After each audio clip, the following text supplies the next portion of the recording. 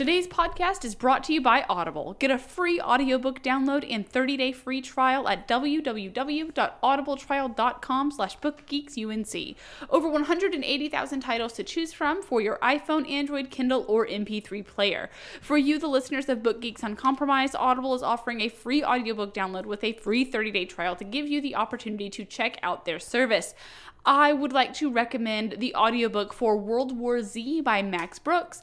I don't read, honestly, a whole lot of zombie books, but I love this one. And the audiobook has a whole cast of narrators, including Nathan Fillion is one of the narrators. I did not know that. That's awesome. He is. That's awesome. Have you read it? I've read the book. I haven't listened to the audiobook, though. I think it's a fantastic book. That's awesome. It's one...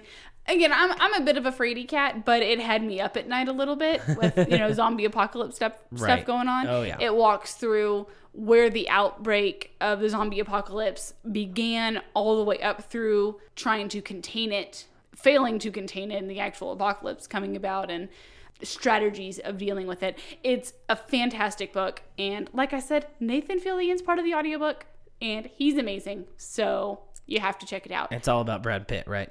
Yes. 100%. No, that was the movie. No. To download your free audiobook today, go to audibletrial.com/bookgeeksunc. Again, that's audibletrial.com/bookgeeksunc for your free audiobook.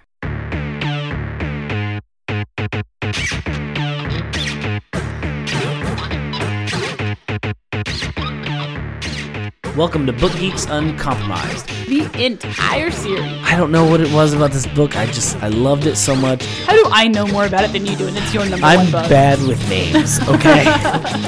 Spoilers, gosh. And we are ready for some reading. When in doubt, be lame. Everyone buckle in.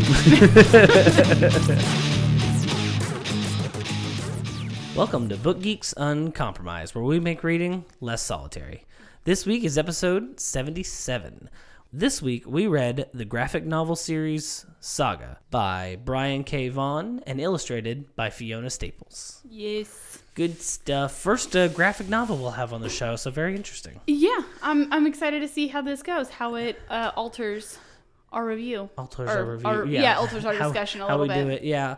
I don't read too many graphic novels. I read manga forever ago, back in high school. Yeah. Because they had Shonen Jump at my library all the time. Every time a new issue came out, the library had it, so... I used to read some manga. I read it occasionally now and then. Like, I recently read Orange. Mm-hmm. What else have I read? I read the first Monstrous book from a few years ago. And... You're missing out on Brandon Sanderson, Greg. He has a graphic novel out, too. White Sand. Oh, my God. I do remember that. It was okay. Yeah. It was not my favorite of his, but it's okay. I haven't read that, but I did hear about that. I remember he had something that got turned into a graphic novel. Yeah, it was that one. Right. I do remember hearing that, so I know what my next purchase is. We're not graphic novel aficionados, I suppose. No. We are amateurs. But we have eyes. We have eyes. So but we don't have much to compare it to. True. So, in a way... We're graphic novel virgins? Whoa. That's a weird choice of words considering this book. This series. That's true. That's true.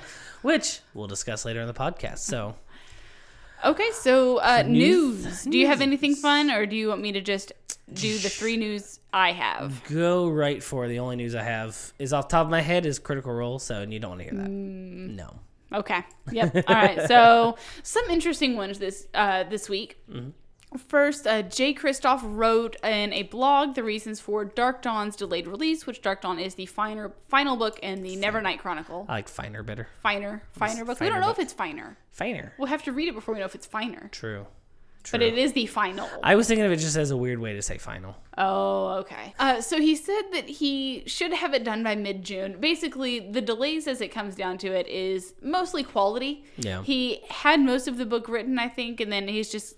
kind of going slowly through it just because of tours for releases of Gemina or, just signing tours, book signing tours, rock tours. I mean, I guess he could be a rock star. I mean, he looks like a rock star. He could have been a rock star at some point. I think he could.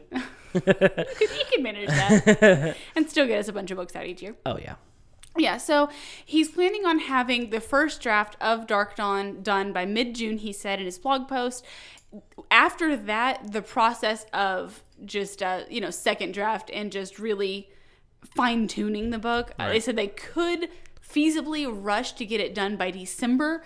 But one, that would be a somewhat rushed final project. That's the final story in a series, so you don't want that. Right. And then also, he said that nobody publishes anything in December unless it's a Christmas book.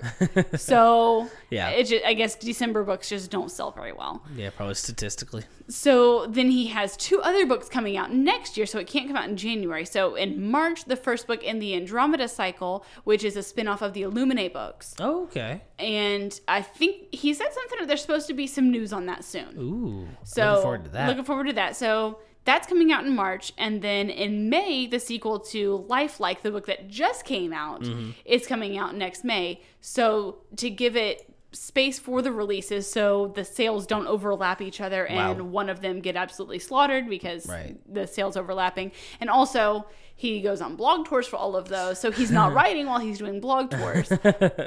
So it just puts the final release date for Dark Dawn at September next year.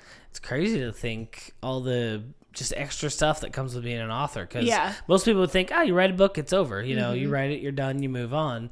But you're popular enough, you get tours, signing tours you have to go on. Yeah, well, he was mentioning that there have been people that have written to him talking about how the Nevernight books especially, he's like, people like the Illuminate files. Like, it's gone well. Yeah. But there are people that like Nevernight, love Nevernight. That people email him talking about how much it helped them get through all sorts of stuff. Divorces, deaths, depression. That's awesome. Coming out with Mia being bi. Right. So, he really wants to put in a good product. So it's going to be delayed until September. That's awesome. I mean, I'm glad he's doing it for good reasons. He obviously wants to put out a good product. He obviously wants to deliver something that the fans will enjoy. Yeah, I appreciate that. Yeah, 100%.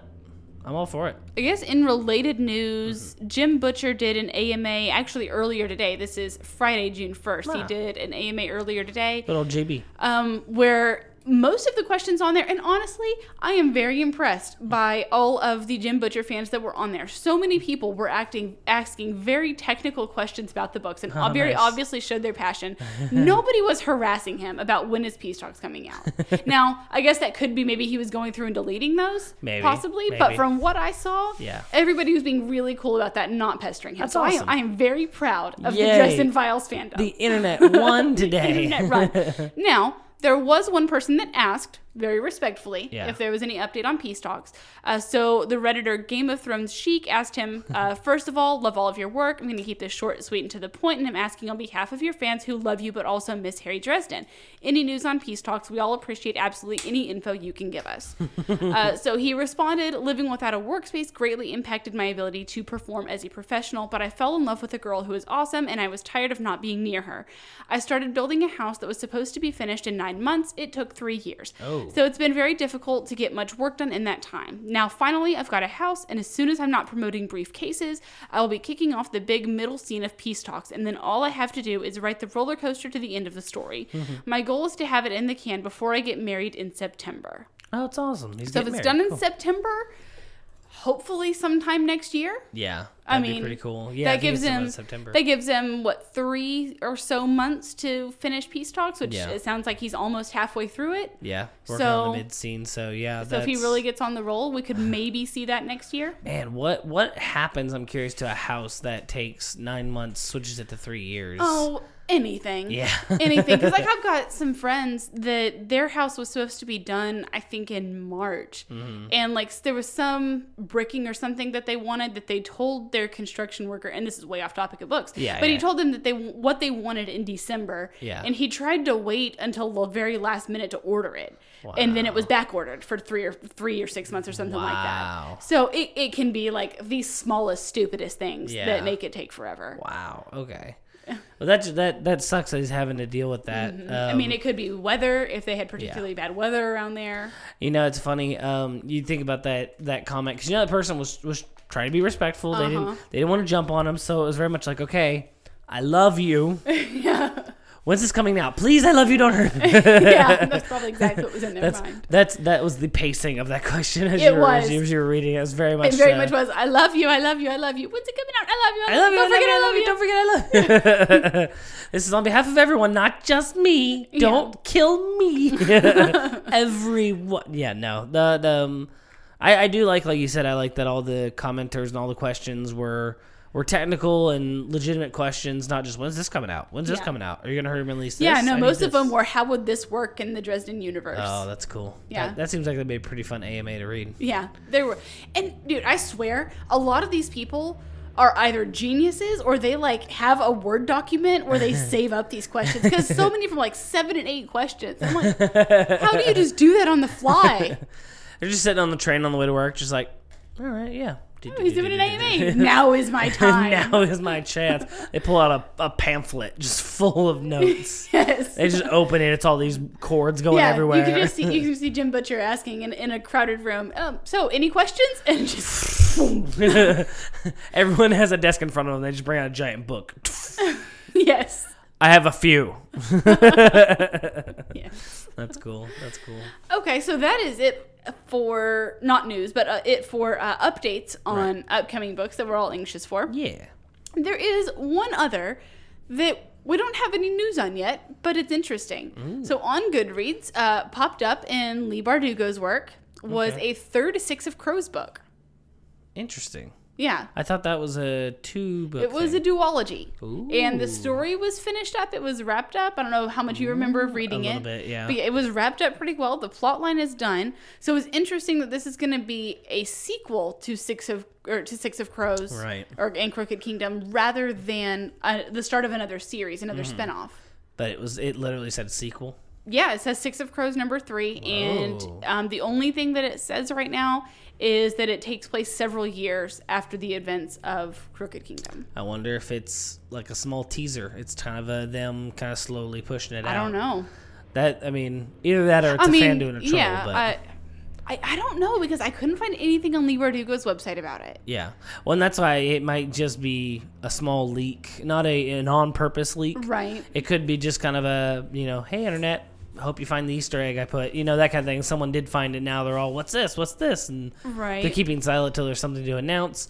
Or it's someone playing a trick. I don't know. Yeah, maybe. There was so little information that I don't know how reliable it is. But I guess, we'll see. We'll never know. We will see. Well, we'll eventually know. We'll eventually learn.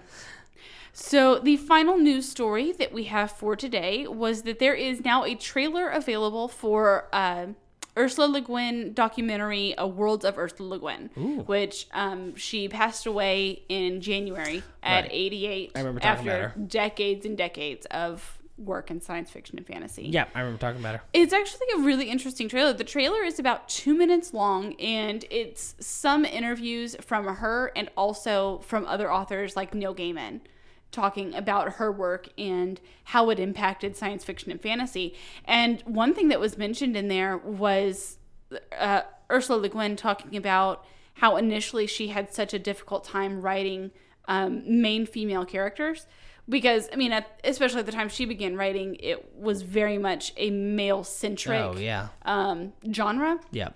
And so even her, as a woman, had difficulty kind of breaking into centering on a female character. Right, trying to write something out. Yeah, wow, that's crazy. Yeah, and she's like a pioneer of feminism in science fiction and fantasy, and even she had trouble with it at the beginning. So see, you male authors, don't worry. Even she had trouble. But keep trying. Keep trying. Some of you are excellent. Some of you are doing really good. We're rooting for you. We're rooting for you.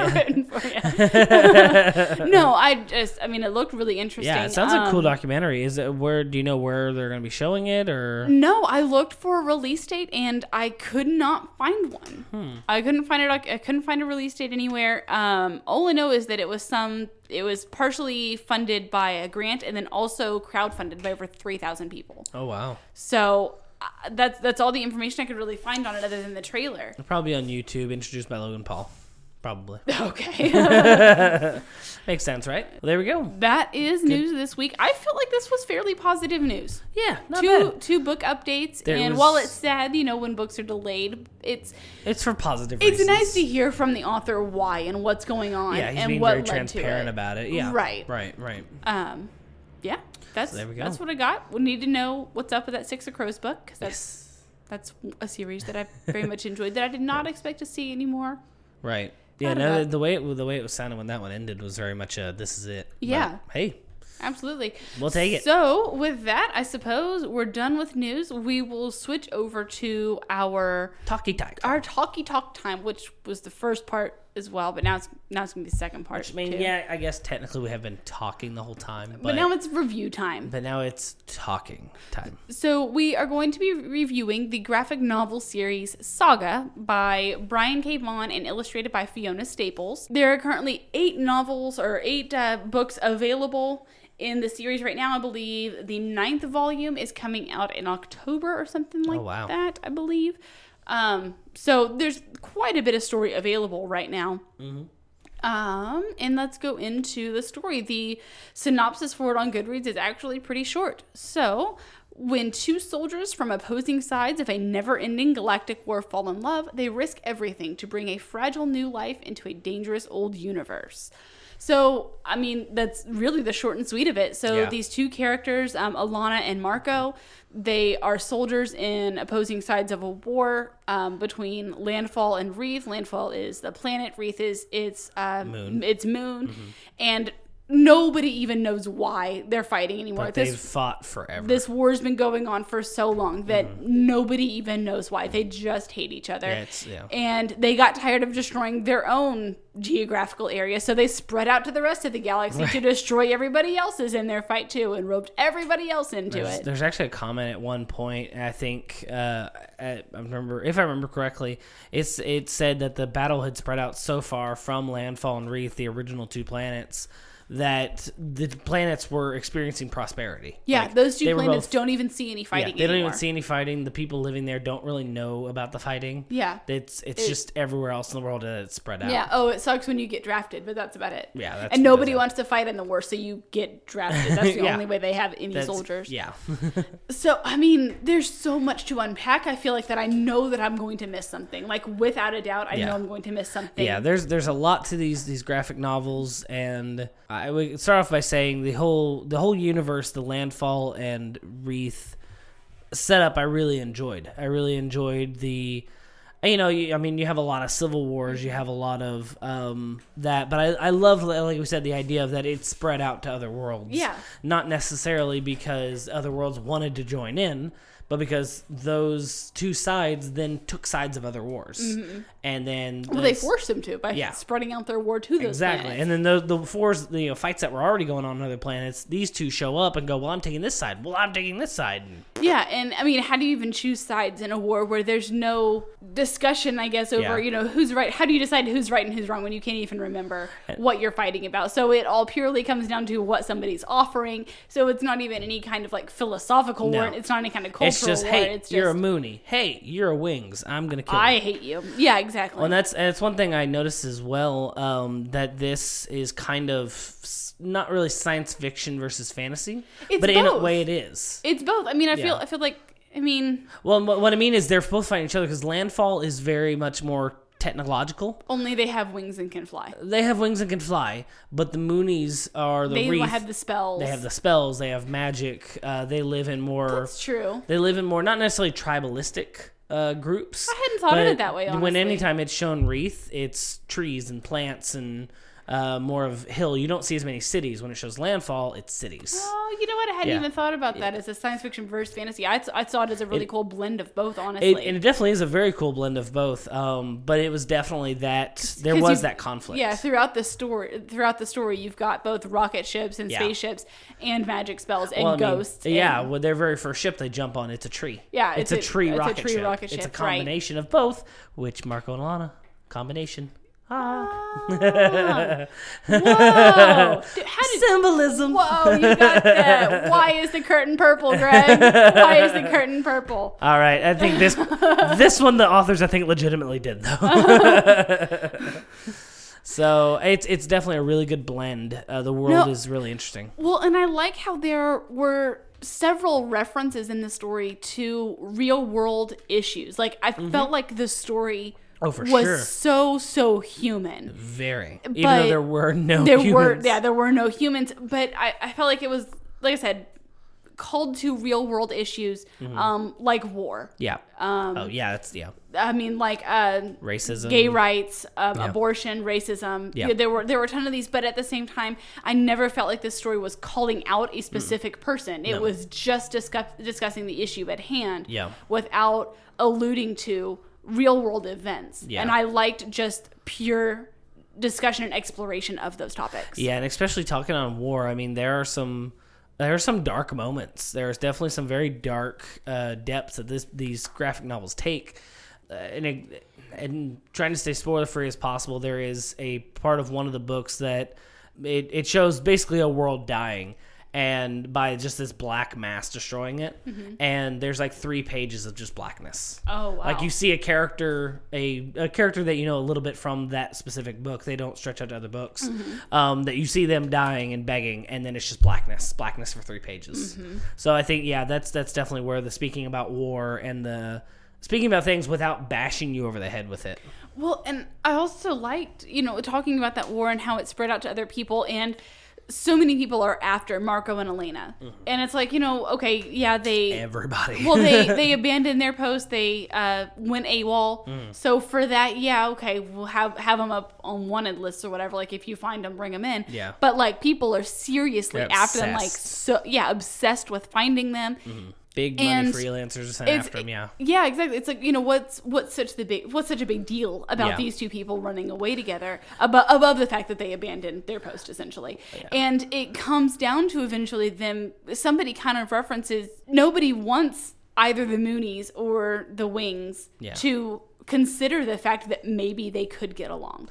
Yeah. They want everybody to stay mad at the other, and I don't know. I like that. Even Marco and Elena or Alana. I think it's Alana. It's Alana. They even say at one point, they discuss about how they didn't even know they could have a kid. Right. That because it's never talked about. It's never a thought process. It's always they're the enemy. Right. You don't even think about procreating with them. Yeah. So like, there's another character that assumes, when they meet their daughter Hazel, assumes that like her mother must have been raped or something, and that's how it came about, because there's no possible way that two people could ever to a Mooney and a Mooney and Landfall, a Landfallian could want to be together. Yeah, actually, when that character, because that character I know it's when you're talking about, actually says, "Oh, your mother must have been a Mooney raped by Landfall," because that character was Mooney themselves.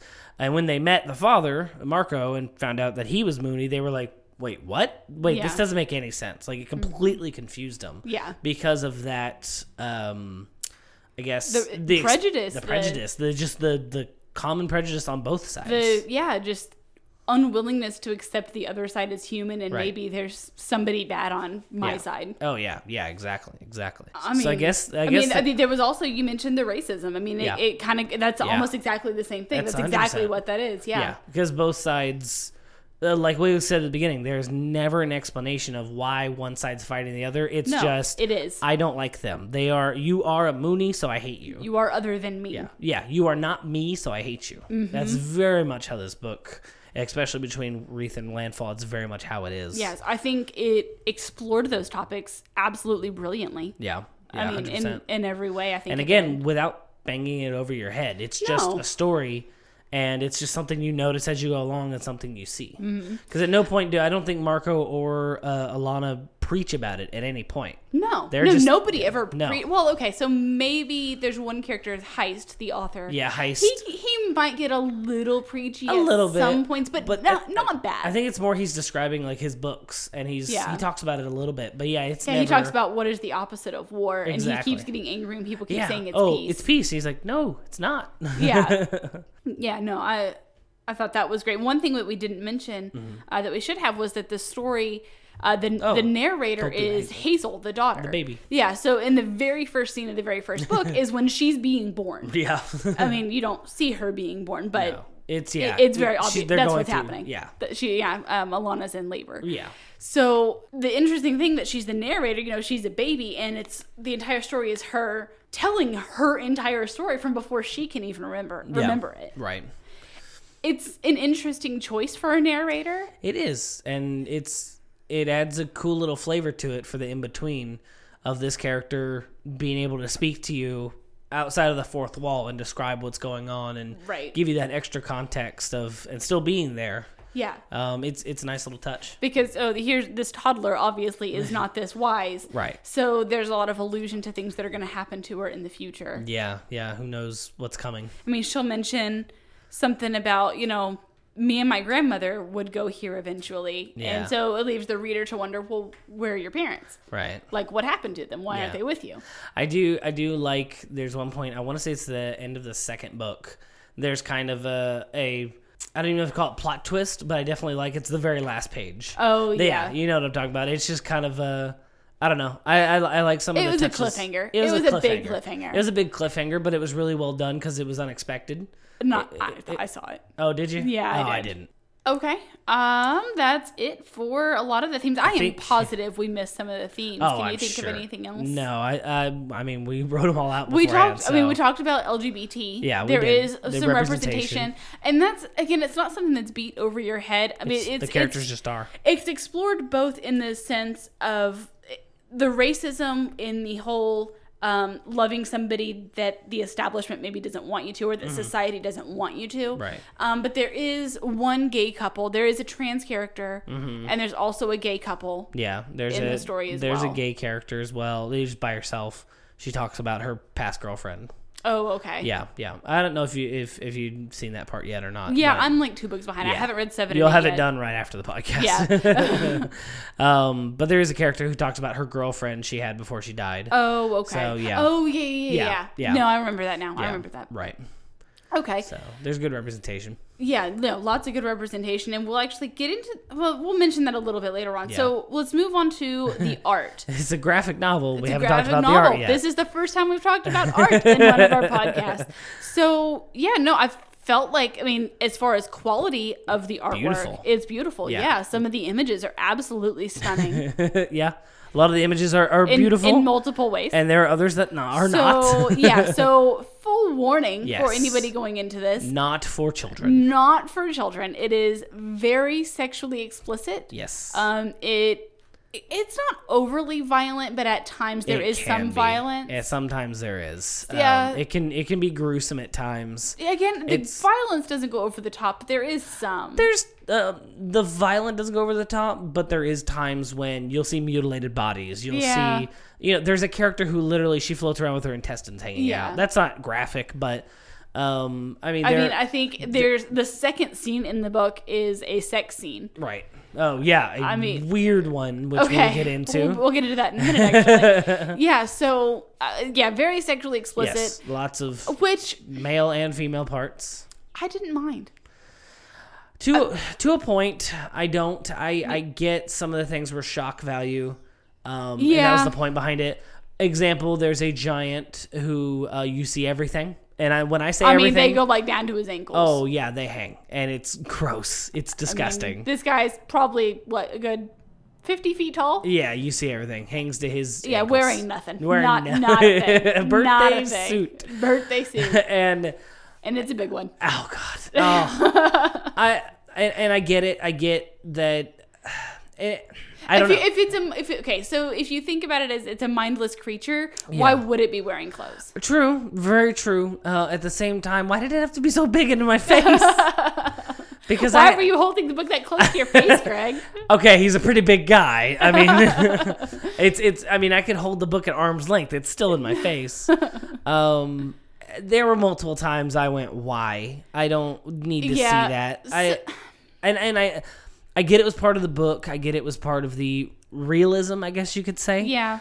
But there was a couple of things that I just went, I don't need to see that. Like, I don't want to see that. And maybe that's the reaction the other one that kind of stands out to me is a dragon orally pleasuring itself.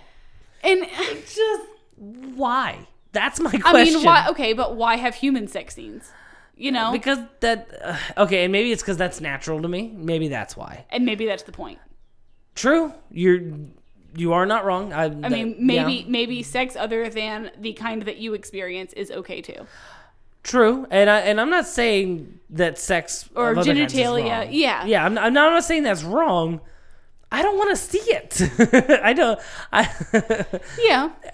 You know, I don't know how to explain it other than that. Like I get maybe it's what the artist wanted. It fit the book. It fit the realism of it. It fit the gruesome reality of it that these things are how they are. I still don't want to see it. You actually told me about the dragon part before it came up, and I might have taken a picture and sent it to him. Oh, jeez. It might, which he then sent on to other people because we were all talking at the same time, Yeah. and it became the name of our pirate ship. Kind of, actually. Yeah, yes. kind of. It led to the name of our pirate ship. But I remember I was starting that book that is in, and I remember they're saying something about, we have to get blah, blah, blah from Dragon. And I'm like, oh, no, it's in this one. When is it? And I saw it, went, yep, already seen that. Moved on. Because there was no dialogue or anything. No, it's 2 pages. It's 2 pages. It's a big dragon, It's Greg. a big dragon. Hey, I mean, the giant was big. It only took up 1 page. Anyway. No, and I, like you said, maybe it is about, you know, different types of anatomy, different types of sex, different types of all that. It's okay too, and it is. I just don't want to see it. I don't. Yeah, I mean, it's and I'm not saying in any way that I was like, yeah, I want to see the humans. I felt like sometimes the book would ask, "Oh, are you uncomfortable with this?" It did. So it definitely felt more intentional than the author's just trying to gross you out. It was definitely more an intentional make you uncomfortable. The only time that I really scratched my head at the sex scenes and the sexual explicitness was during one sex scene, and it was with the gay couple, the journalist. And it wasn't for that reason at all. The only part that really made me scratch my head is they're having like a totally serious conversation. Legitimate conversation. While they're doing it. While they're going. It's like it doesn't even seem like they're like grunting or like it's just like out of breath or anything. This is what I think about this situation. And just currently just having a normal conversation. Yeah, so that I'm like, who's able to have a full-on conversation? Yeah. Well, I don't during know. that, I don't know. So that's the only part that I felt like maybe was forced in. Yeah. Like, okay, if you want to have a gay sex scene, that's you know, fine. you had some between Marco and Alana. Yeah. And then like interrupted in there is a serious conversation. Yeah. And if you wanted, you know, I don't know, doing that the same way with that couple. Yeah. Was fine. It just, I don't know. That's why it seemed forced. It was like, oh, well, in that vein of, does this make you uncomfortable? Or, you know, sex is okay regardless of who it is, as long as both parties are consenting, etc. Yeah. It was in that vein. I felt like it was right for that scene to be included. Yeah. It just felt forced because of the way it was done. I can agree with that. I there's only one thing I can remember, and I don't want to. That one scene that I didn't want to see. It was about one of the characters masturbating, and you don't see him actually doing anything, but you do see full on, like, it takes a panel of just his junk fully erect, and I'm like, why? I know what he's doing. You could do other things without showing me that. You could still show what he's doing. We need to get the page count up. Maybe. I mean, it wasn't a full page or anything. It was one panel. It was, one panel on a page. But that kind of leads into, because that character was one of the main characters, Prince Robot. Okay. Which can kind of lead us into talking about the robots themselves, the robot kingdom, which are their own thing. So a lot of the other life forms, because like Marco is a Mooney. Yeah. I mean, the only thing that really makes him not human is he has horns, and Alana by the same way. I mean, the only thing that makes her not human is that she has wings. Right. So still very human. Oh yeah, and her wings are small enough she can hide them. She can put them away, and you can't see them. Yeah. So Prince Robot. The robot kingdom's weird. It is. I mean, it just is. It's just very weird, and it's hard to explain. But literally, their heads are monitors. Yeah, they have human bodies. Everything else is human, 100%. But they have TVs for heads. Or computer monitors for heads. It makes no sense. You don't know where they're talking from. Well, every once in a while, an image will pop up on the screen when they're thinking about something, or and they're the robot kingdom, but they're also biological. Right, exactly. Because they eat and they sleep and they reproduce. Yeah, they have sex. That's the sex scene we're talking about at the beginning of the book. That was the first sex scene. Kind of out of nowhere, because it's the first time you see robot people, and it's just two monitors having sex. Well, they have bodies. They have bodies, yeah. But it's very strange, and there are multiple times I can say, or I can think of one time that I face palmed, and it's when you met the Robot King. Oh yeah, because he has a flat screen. He has a flat screen head, and it's huge. Yeah. And I remember saying out loud, "Really, really?" Because you got to think, how did he grow up with that? I mean, not everybody else has that. Everybody else is pretty. I mean, the Prince robot doesn't have that. The janitor robot has like an old timey. He has a black and white TV. Yeah. But yeah, do you get a new installation when you become king? I mean, how cut off your head and put a new one on? Exactly, just download you. It's just like I face palmed on that because they're odd. It's hard to try to understand them. There's actually a character at one point who says, "How do you drink? Like how? Because you never see it. Yeah. They have no mouth. There's no moving lips. It's literally just a monitor." I don't know, because with that being the second scene in the book, I felt like that kind of set the tone for you're not going to know what to expect out of the world building here. Yeah. You're going to have no idea what to expect out of the world building. Hold on to your seat. Yeah, because there was another character that you meet in the first book who she's topless. And she's got like kind of like spider-y legs. Yeah, she's a spider from her waist down. Yeah, she's a spider from the waist down. And then she's human from the waist up, except she has no arms and she has like a bajillion red eyes. Yeah. So, I mean, that felt more alien, I guess. Oh, yeah, 100%. It felt weird. More like an expected alien. Whereas the Robot Kingdom, it was, all right. Yeah. I mean they have humanoid this bodies. Is different. Yeah. They have humanoid bodies, just the weird monitor head. The only thing I can say about the spider lady, I forgot her name. I know she was a freelancer, but... That's going to bother me. I know she's the something. All the freelancers are the something. The Stalk. The Stalk, that's it. There's a scene of her and a human having sex. Yeah, and I don't understand how that worked. I don't want to know, but at the same time, I'm like, how? Yeah. Like, never mind. So there are scenes like that. But the robot people, just going back to them, they just utterly confused me and were just weird, and I think that was their point. Yeah, I think, like I said, I think it was meant to set the stage for you're not going to know what to expect out of this. This is not going to be your every other science fiction series. Right. I don't know how I feel about Prince Robot. I don't know, was he the 5th or the 6th? Fourth. The 4th? 4th. He's Prince Robot the 4th. Ivy. So yeah, I didn't know how to feel about him either as a character. Yeah, I kind of went back and forth on him. Yeah, because I mean, at the beginning he was fine. I understood it. He had been in war. He had problems. I kind of sympathized with him. Like he's one of the ones after Alana or Elena. Alana and Marco. I think we agreed on Alana. I think we did. Okay, so he's one of the ones after Alana and Marco, and he's got a wife at home who's pregnant with his first kid. Yeah. He's royalty, so he's got to keep appearances. Exactly. So I felt like there was a lot to him. Yeah. But it's like I didn't like him at first because he's after the main characters, of course. But I liked him as a bad guy. Yeah. I felt like he grew a lot. He did over the course of the series. He flipped really hard. Because of things that happened, he flipped really hard. But in a believable way. Like, his motivations for everything made sense, and he maintained the same personality and same, I guess, opinions about other people. Because even later on in the books, when he has points where he's interacting with Marco and Alana, it's very much I'm going to deal with you for now, but I don't like you. You know, that very much that attitude. Yeah. So I guess. Okay. I guess we can go back into characters. Because that was. Do you have anything else for artwork or other character styles? I guess. No, definitely want to end it with beautifully drawn, beautifully made. So a lot of beautiful scenes, a lot of weird ones, but I believe that was the intention. So. Okay, so more characters. We've talked a little bit about Alana and Marco. Prince Robot. Yeah.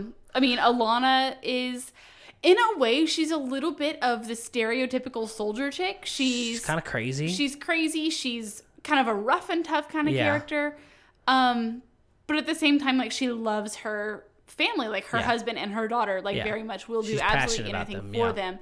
So I felt like she was well-rounded. Like, her favorite book is this romance book. That everyone else is like, this is garbage. Yeah, and then there's Marco, Except for who, Marco. after things that have been going on, and he wants to protect his family, he wants to not be a part of the violence anymore. Yeah.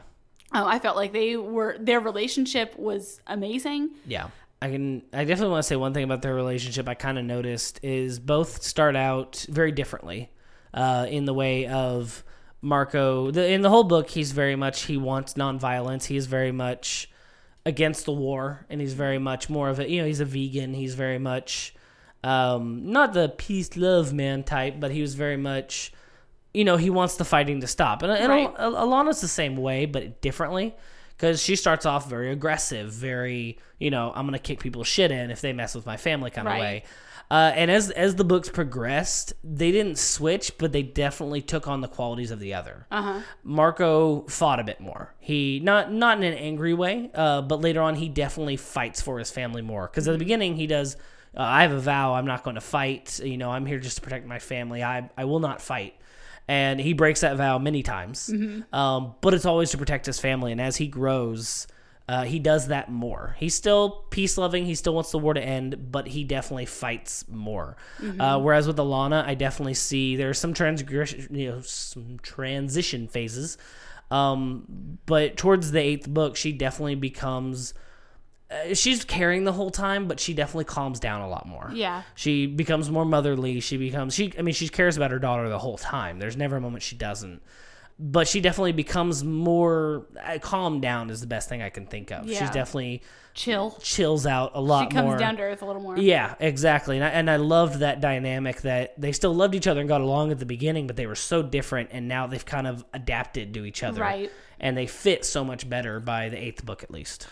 Okay, so next of the main characters I feel like talking about that are really discussion worthy is, like, we loved Isabel. Yeah, Isabel's the ghost babysitter, who's amazing. I hilarious. love Isabel to death. I think there's one point when, because there's a really cool cat that we like as well called Lion Cat. Lion Cat is my actual favorite character. And there's one point she's like trying to scare Lion Cat away because since she's an undead ghost, she turns into like a mother cat with babies like suckling.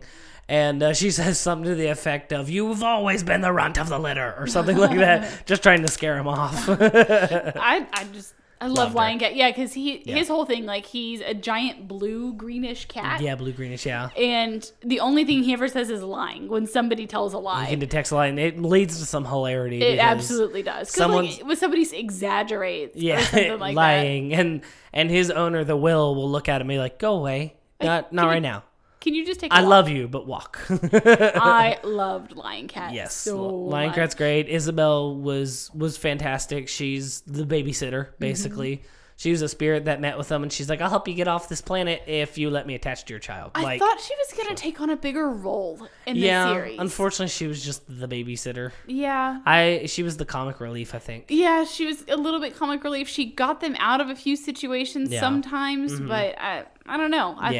I wish she had a bigger role in this story, or had a bigger role. Right. Then there's Gwendolyn. Yep. That is Marco's fiance from before he went into the war. Yeah. And so she's another one after him. And I thought she was going to be a much smaller character, but she took a much bigger role. Yeah, she took over. Again, I liked her.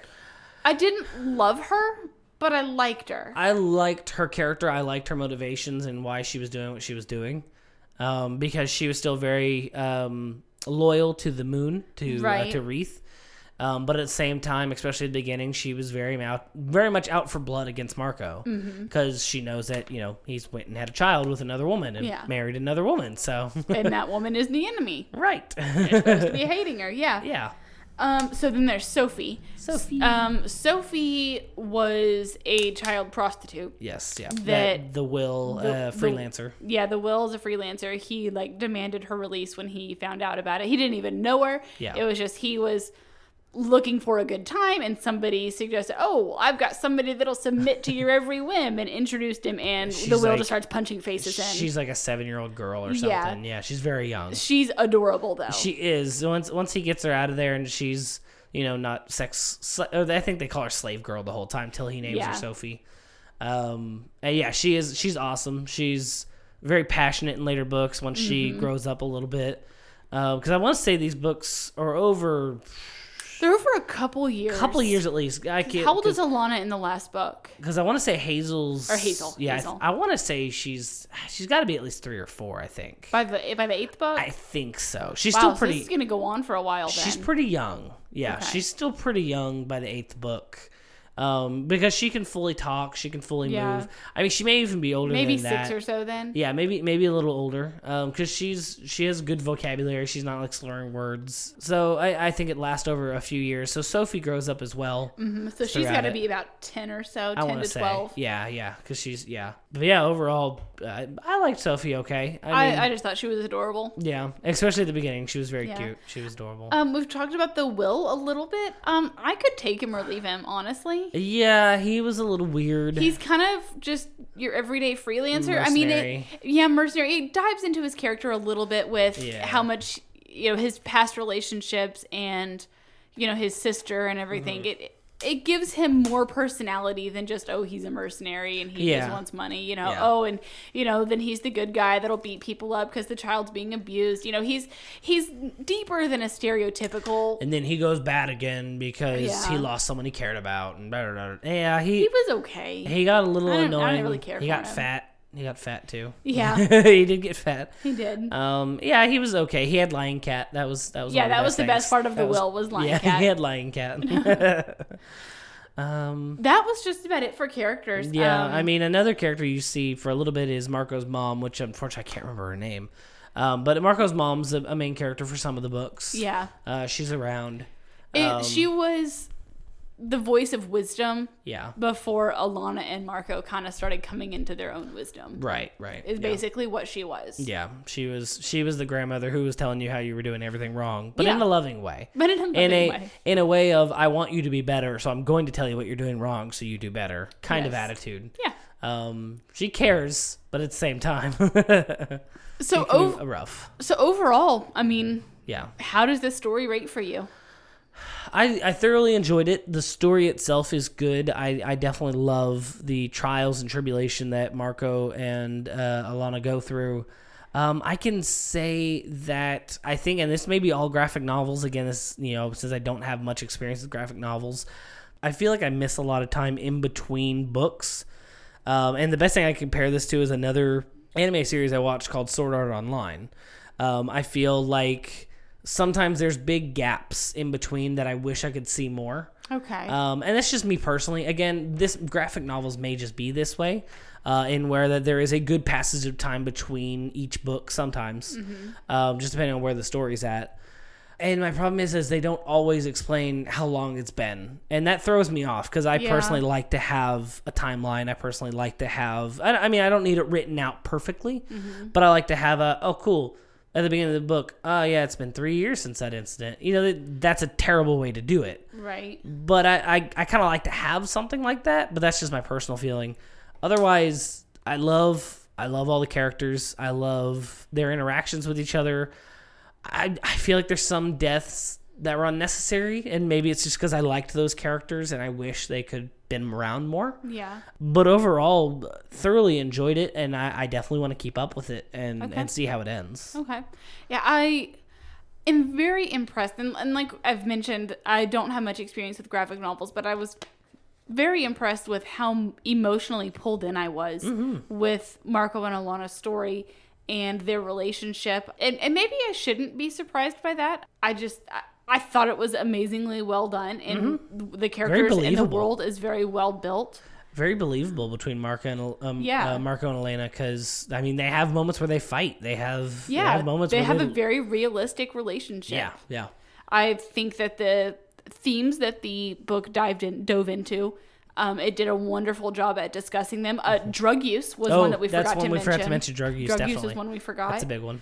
No, I loved the series. I very much want to see how it ends. Yeah. Absolutely. For sure. Well, there we go. I think There we that's our go. review of our first graphic novel. That is. Let us know if you want us to read more of these. Yeah. Because there are tons out there that we have not touched. Yeah, so, if you have any suggestions, we would love to dive into those. yes. Also, if you've read Saga, let us know what you thought. Yep. Did we forget to talk about something? Yeah, this may be one I think when the final book of the series comes out, we'll bring back and talk about again. Yeah. Because I definitely want to know how it ends. I definitely want to see where it goes. Next week, I believe we are going to be reading Lifelike by Jay Kristoff. Yay. That is his newest book, and we religiously him. read everything that he writes. So We like him, we're yeah. going to be reading Lifelike. I mean, yeah. I mean, if you're into fantasy, you know Jay Kristoff. If you would like to drop us a line, let us know what you thought of the show. If you would like to check out Saga, there will be, I don't know if there are any box sets out. There are some book collections, I think, of 3 books at a time, maybe 4. We will have links to it on Amazon Books and Book Barnes and Depository. Noble. Man, I cannot speak today. It's the heat. Barnes and Noble and Book Depository. So if you want to support the show and you want to check out Saga, definitely check that out. Because it is kind of an 8-book series, and I think book 1 is $10, the rest are like 15, so it does add up. We actually read it from our local library. So if that's just too much and you want to check it out, we're not going to say you have to buy it just to support us. Yeah. Check it out at your library. Local libraries need support all the time too. Fully, go do it. So, other than that, we are on Twitter at BookGeeksUNC. We're on Facebook at 2BookGeeksUNC, as well as in our Facebook group. Yes. Where we love so much having fun. discussions and chats with everybody. So join that for sure to keep in contact with us. We're on Instagram at BookGeeksUncompromised, although I do not upload anything nearly as often as I need to. Right. And everything else, reviews, tags, Top 10 Tuesdays, you can find at our website, bookgeeksunc.com. There we go. That's it. As well as don't forget audibletrial.com/bookgeeksunc. Definitely go try out a free 30-day trial and a free book. Yep, absolutely. So we will see you next time. Everybody have a great week.